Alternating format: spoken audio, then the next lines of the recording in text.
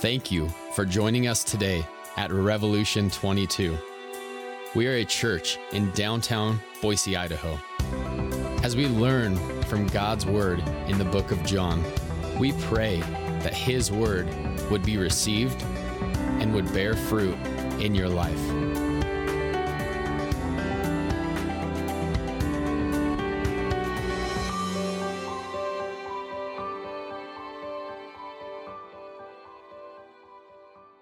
If you will, please stand with me. We're going to read from God's Word out of John chapter 4, verses 40 through 54 today. After 2 days, he departed for Galilee, for Jesus himself had testified that a prophet has no honor in his own hometown. So when he came to Galilee, the Galileans welcomed him, having seen all that he had done in Jerusalem at the feast, for they too had gone to the feast. So he came again to Cana in Galilee, where he had made the water wine.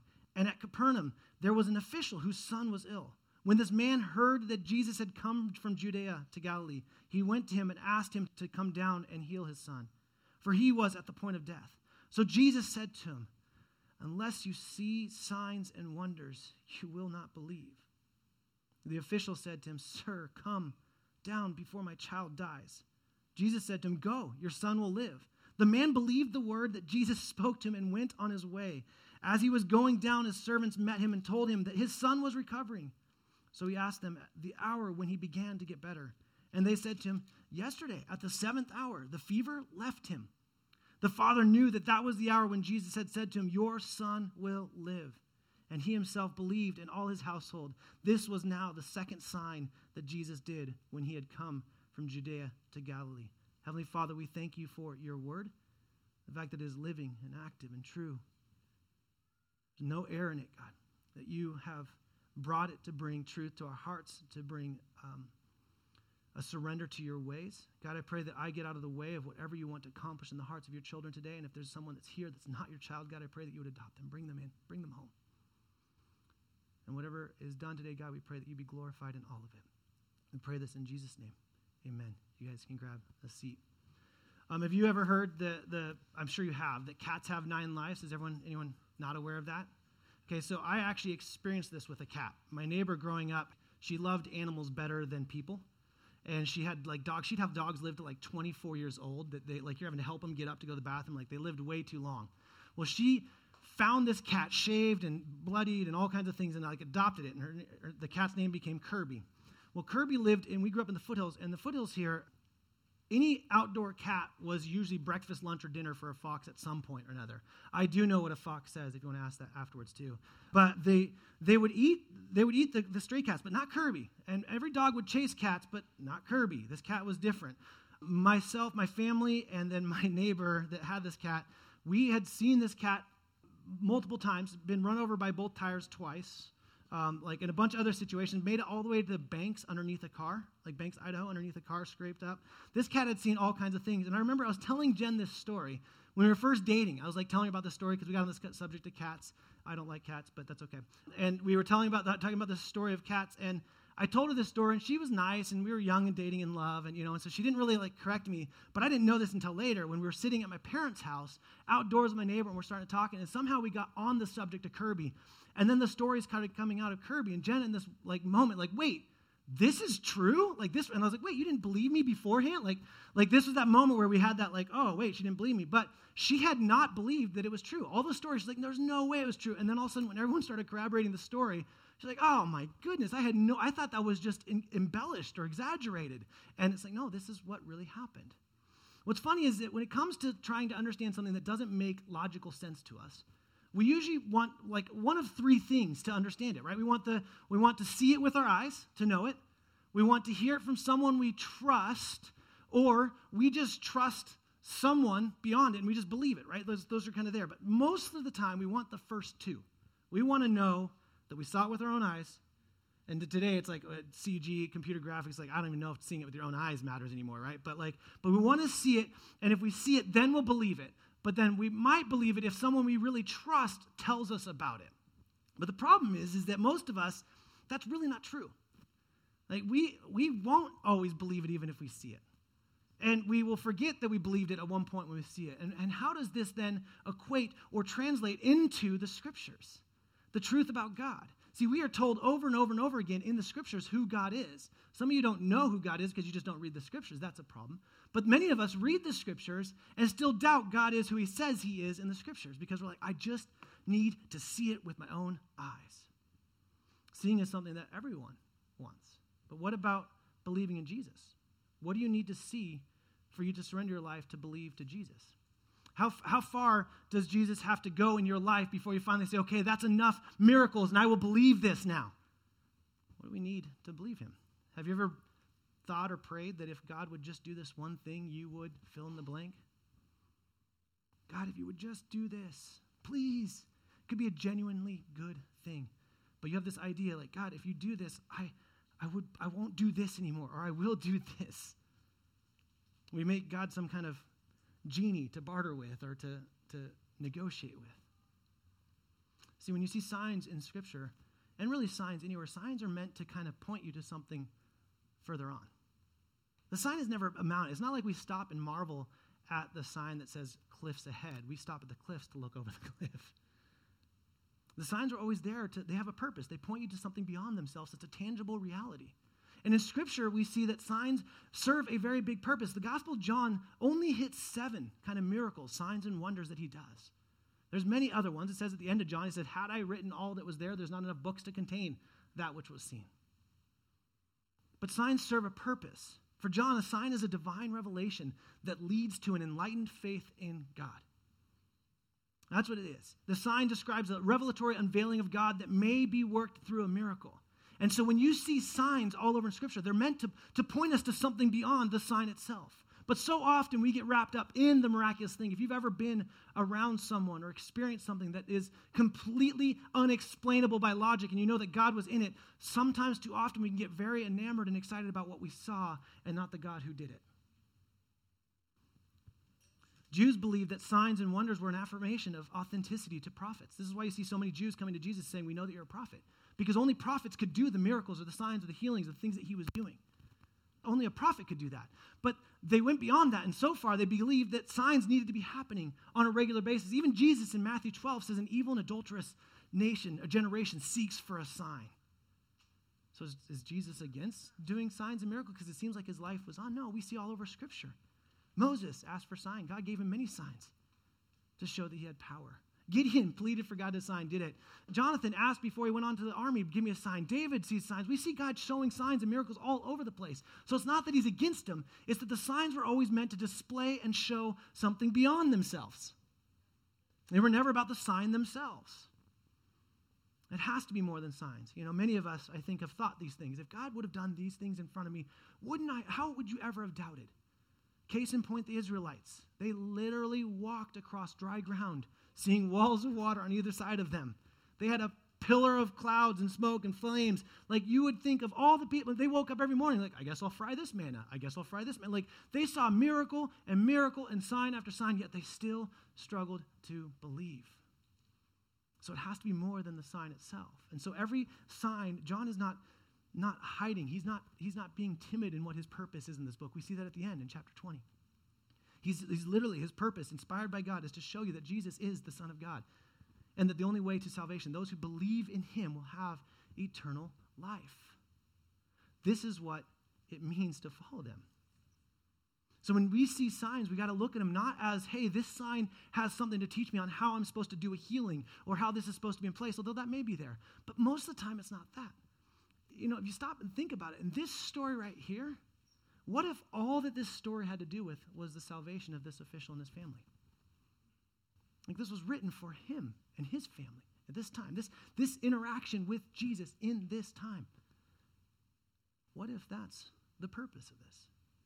We see in verse 43 transitions. John gives us these weird transition things. After 2 days, so he was in Samaria with the Samaritans and just teaching, I'm assuming teaching, because many Samaritans come to believe in faith after the woman at the well. And so after 2 days, then he moves on. So he's always giving you kind of these markers to tell you that the story is happening, but these markers aren't meant to understand every aspect of the story. He's just trying to okay, hey, moving on, and here's we are. So then from Samaria, he moves out of this area, heads to Galilee, and all of a sudden the words travel that he's there. He's there, and that's where people come. There's one question in this section because he says that a prophet is not welcome in his own town. This is what Jesus says. It says, testified that a prophet has no honor in his own hometown. And then he comes to Galilee, and the Galileans welcome him. Well, Jesus was from Galilee. He was in Nazareth in the area of Galilee. Most scholars believe that what he's talking about here isn't necessarily the Galileans or Nazareth like it's been used in the Synoptics Gospels, the other Gospels. But what he's talking about is that the Jews in themselves are not going to receive him in this way. The Samaritans they didn't get a sign. They got a woman that said that he told her everything she knew about everything about herself, and everyone in the town's like, we all knew that. But something in that interaction, the way that she experienced the grace of Jesus, many Samaritans came and followed him. So now coming to Galilee, which was predominantly Jewish, had some Gentiles, some other people, kind of a mixture, this is an area where he's saying, look, we're not going to be welcome. People are going to question us. And that's proven just a little bit further when he says, look, all you guys want is signs. The reason why they're excited about it is because of what they saw in Jerusalem. This is why everyone's excited about it. He spent some time in Jerusalem. We don't know any of the miracles that happened, but there were apparently other things besides the turning over tables and the water into wine that happened in Cana. But there were other things that happened at the Passover that was causing attention and made its way all the way around Judea and the Samaria and all the areas around that. And so people knew now, like, something's happening. This man's doing something different. Maybe it was the story of John the Baptist and what he was declaring. Maybe it was the baptism that they were seeing. We don't know what's being declared, but that there were many other things that happened. The reason why this is the second sign, it's the second sign that happens in Galilee. It's these two areas. This is kind of the bookend, the front and the end here in Galilee. So what's happening here is this official hears this. Now, when we see the word official, we have to understand that in the Greek, it really means kind of royal official or nobleman. Most likely this title was used as someone that was tied to a king. It's not going to be someone that is just a little official. They're tied to a king. And because of where he was probably tied to Herod Antipas, he wasn't entirely a king, but people revered him as a king and thought of him as a king in that way at that moment. But he ran this area. We see that he is very kind of popular in this way. Mark 6-14 tells us that.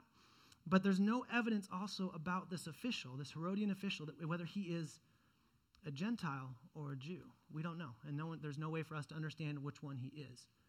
But here's the situation. A man of royalty. If he's of royalty, then he probably has a horse. So he makes the 12 to 17 mile jog from Capernaum up to Galilee.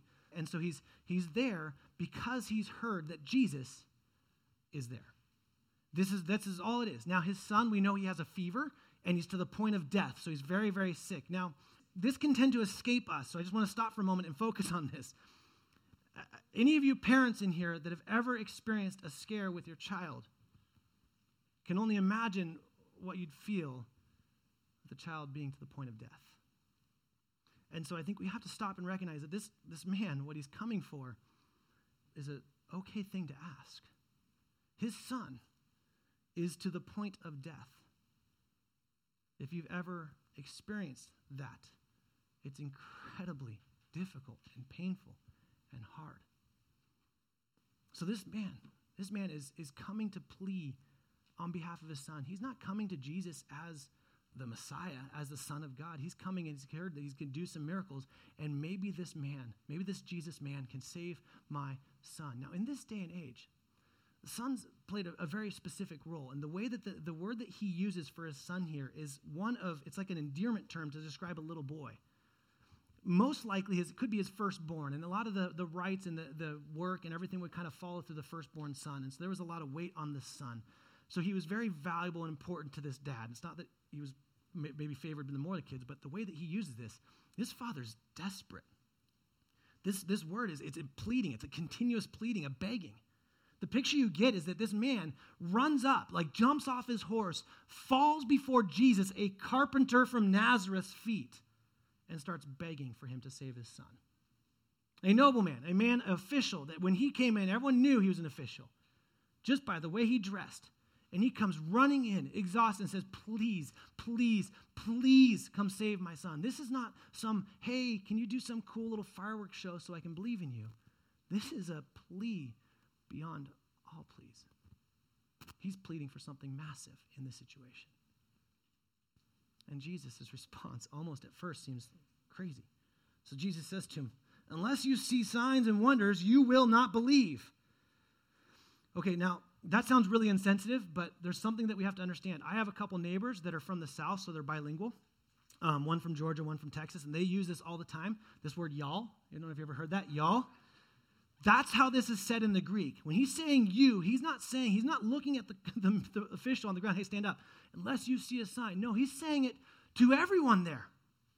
Because I can tell you right now what was happening. This man saying to a man that has been displaying all kinds of power, hey, heal my son, he might die.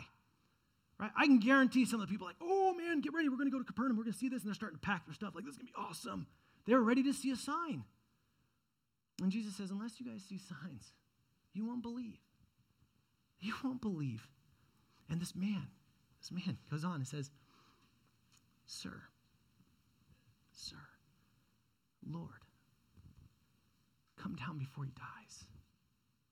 He doesn't even pay attention to the crowd. He doesn't even pay attention to the rebuke.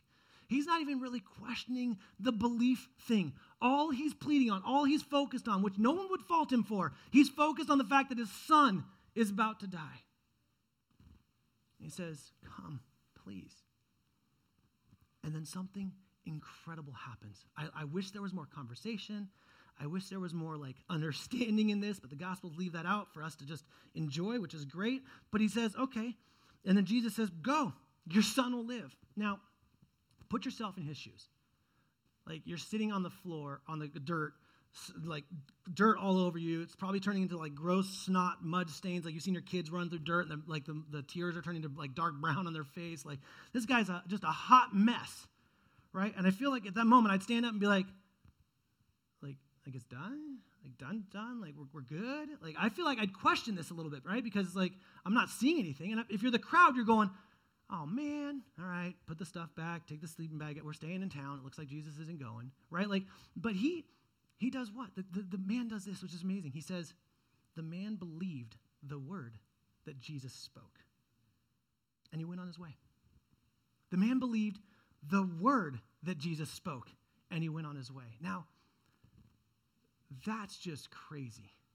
Here's what's even harder. If you do the timing going down to Capernaum from there, most likely this official had a horse. Okay?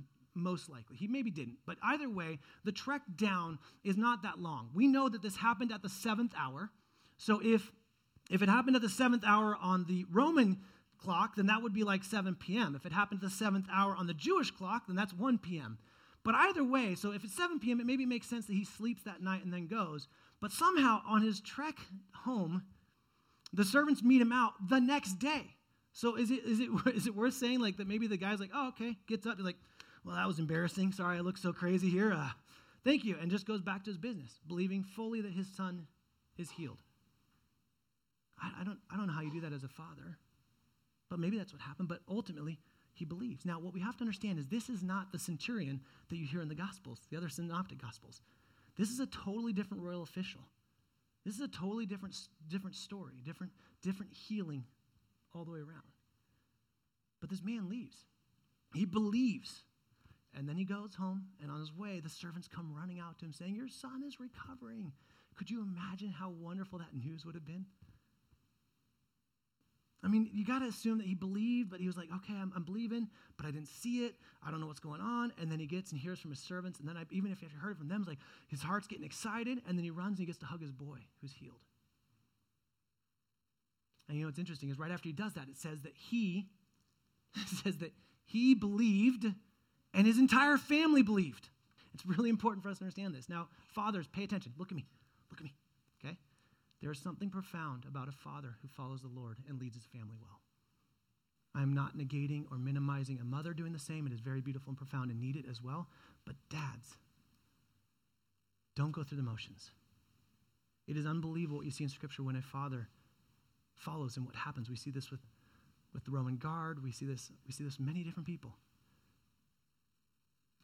Don't forget what God can do with one in your family. And if you're here today, if you're a father or a mother and your spouse isn't believing, don't minimize what God can do through one person that loves him. It's profound. So the whole family comes to believe.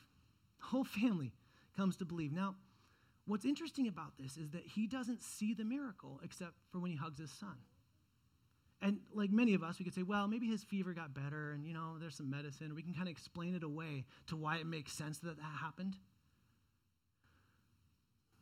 But if you go back, the word belief when Jesus says, you won't believe unless you see it, and then he says, the man believed and left, and then he says, the family believed, it's the same word all the way across the board.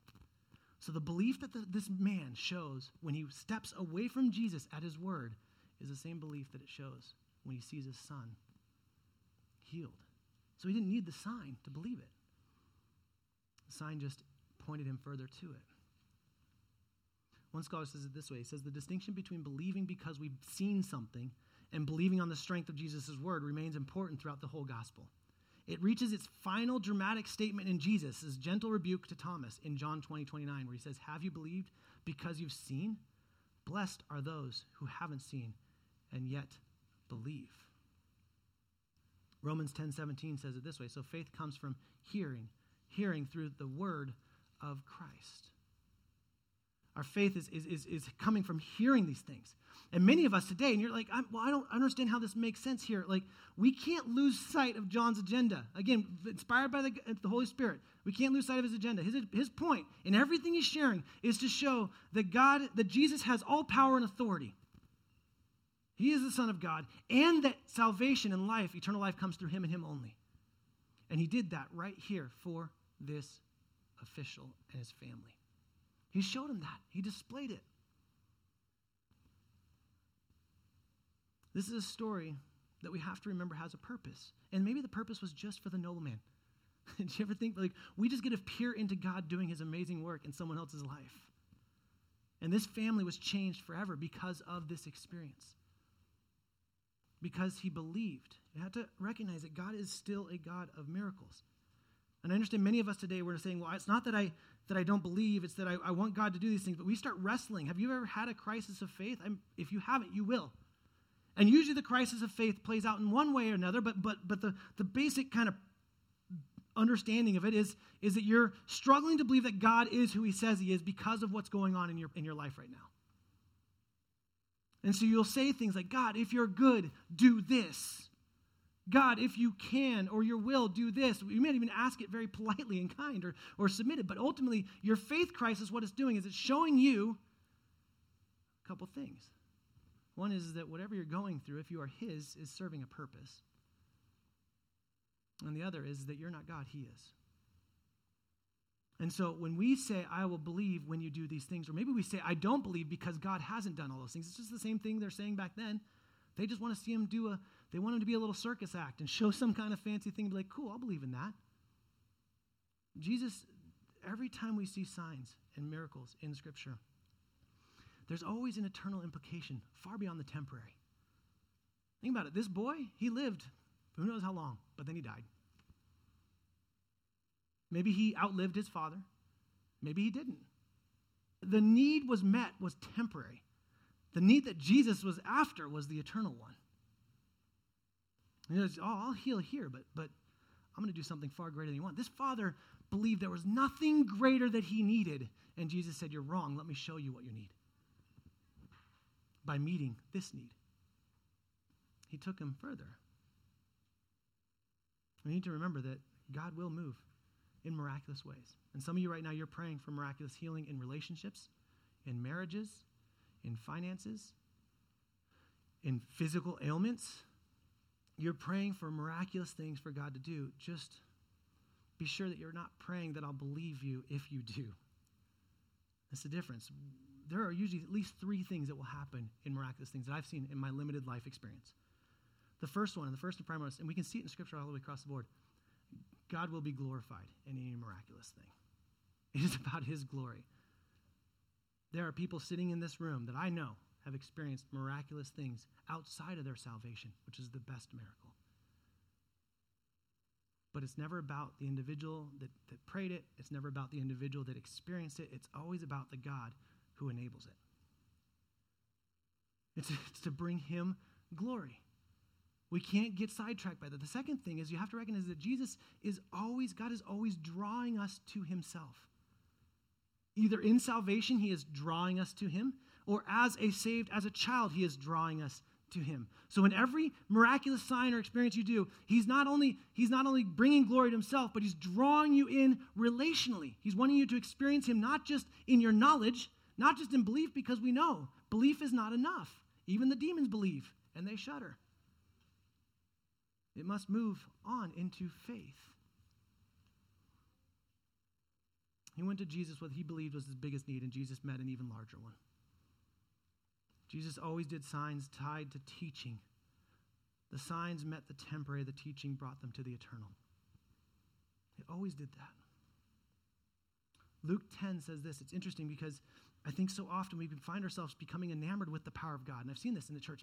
You either kind of run to two ways, and I believe that majority of us maybe struggle with the side that we forget to pray for miraculous things because we think that sometimes the Spirit is dead, although we would never say that out loud. That's how we operate in our lives.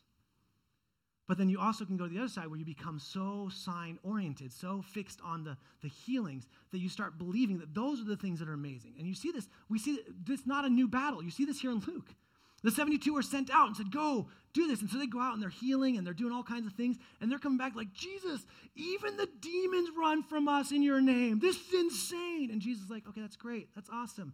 And then he goes, nevertheless, but do not rejoice in this, that the spirits are subject to you. Don't rejoice in that. That's pointless. But rejoice that your names are written in heaven. Rejoice in your salvation. That's what we should be rejoicing in. See, this is the thing that's interesting about every miracle or thing we're praying for, any big thing that we're looking for. Every time we're looking for a miracle, I think sometimes we forget the greatest miracle, which is a lifeless, dead, selfish, ignorant, foolish man like myself can be deemed holy and blameless and righteous before God. I don't need any other miracle than that. The fact that he can clothe me in his righteousness and I can stand, like Hebrews tells us, beyond the veil in the presence of God, anchored, not by my own doing, not in any fear of being lost or forsaken. I can stand there in the middle of his holiness and stand there and put my head up because I am not there by any merit of my own is the biggest and most profound miracle in my life. And how dare I or any one of us forget that? He's already displayed the greatest miracle. See, the problem is many of us thought we were just pretty good. And so salvation came. It's like, yeah, I did him a favor. He brought me because of all the cool things I'm going to do for his kingdom. No, that is the greatest miracle that could ever happen. So do you believe it? Do you believe that he can? Do you believe whether or not you ever see him do it? What is it for you? Is it marriage? Is it finances? Is it relationships? Is it the doubt that you have in a family member that doesn't know Jesus? Believing that they're just too far gone? They'll never come? Do you believe that God can? And do you believe in God whether he does or not? Do you believe that God can? It's one thing to say that you believe. It's another thing to walk that out. Jesus has all kinds of promises like he is our peace and he will never leave us or forsake us and nothing can take us from his grasp, or that he upholds you, or that he is sanctifying you, or that he's going to bring about joy through trials, like all these promises, and we just forget them because we forget to walk them out in faith. Hebrews 11:1 says this, now faith is the assurance of things hoped for, the conviction of things not seen.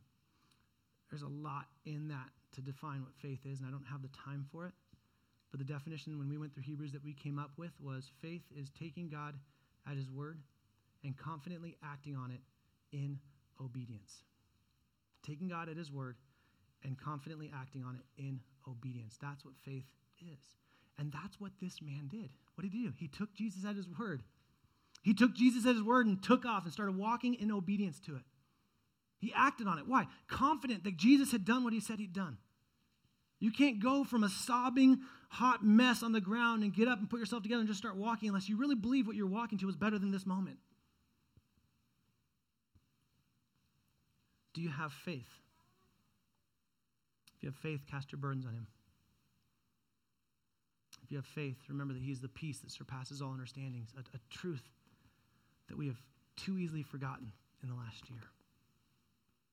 Faith allows us to live these things out. Do you believe that God is still doing amazing things? Divine, holy, incredible, powerful things. Do you believe that?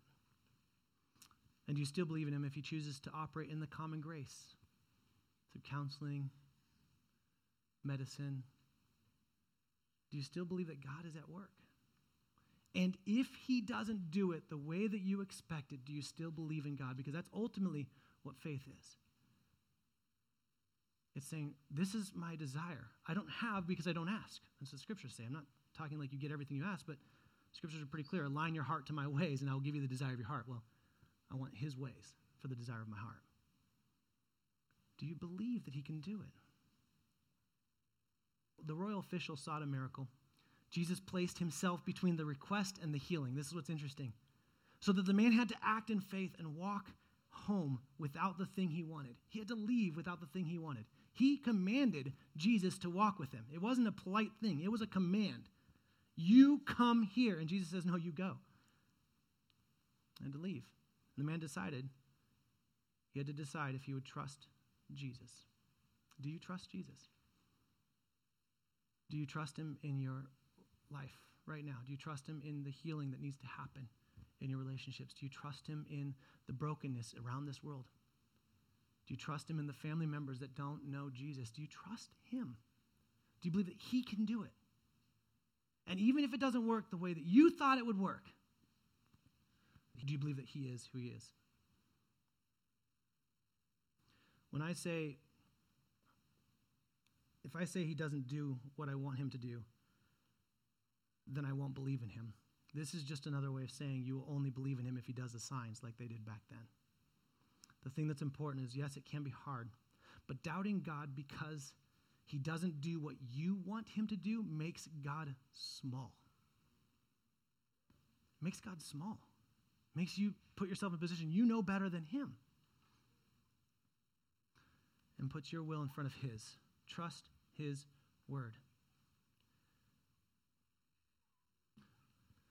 There are many ways that we are going to see God work in signs. And the few things I would love for us to take from that before I close here is, one is that every miraculous thing that happens in our lives is for the glory of God, to draw a relationship in us.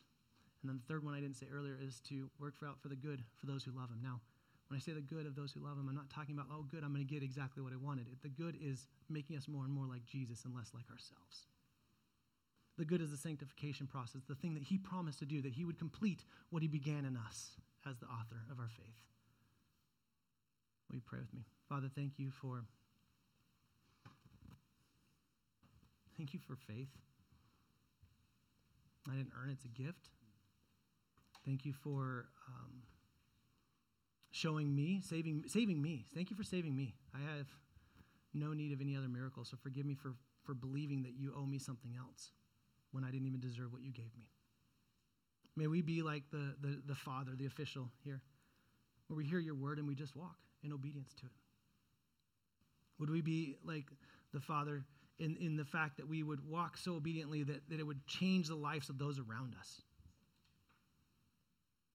Father, you are an incredibly good God, and you draw us to you.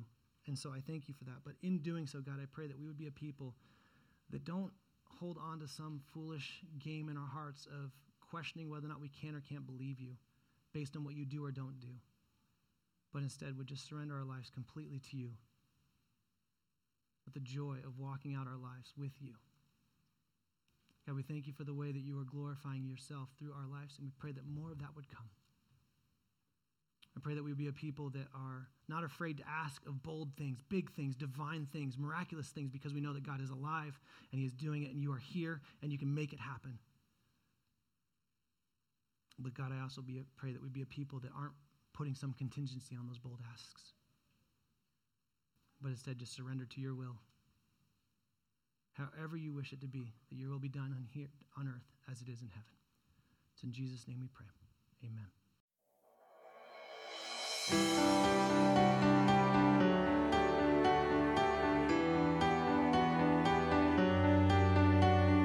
Thank you for listening to our podcast. We hope it was a blessing to you. Please visit revolution22.org to find out more information about our church. We remind you to continue to value community. We pray that God's word has drawn you closer to him and that you may continue to love God